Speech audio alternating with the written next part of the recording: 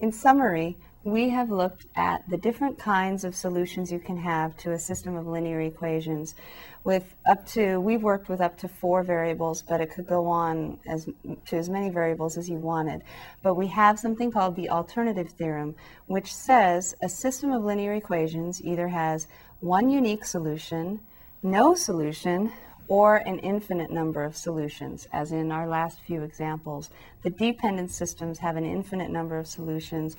That's when you're going to have some variable getting to be whatever it wants, like k or l or so and so on. And the important thing to remember is it either has one unique solution or an infinite number of solutions, not unique. One unique solution or an infinite number of solutions, nothing in between, and unless you have none. And that's it for Chapter 2, looking at systems of linear equations and using matrices as a way to do that, and then also looking at matrices for their own sake. Near the beginning, we were just adding them, subtracting them, multiplying. Can't divide them. Instead, we use the inverse. And remember, there are 2 ways to solve a system of equations that we've learned in this chapter. One is using ax equals b, multiplying both sides by A inverse. And if you know A inverse, you just multiply it by B.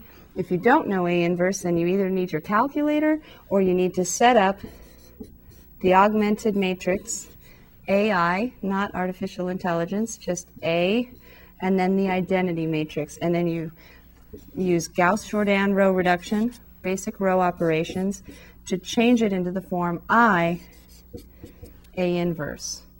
Or you could just use Gauss-Jordan row reduction on the augmented matrix, as we did in the 3rd section of this book, and we also did some more of that in this section here. So this is mostly what we've studied and mostly what you're going to need to remember.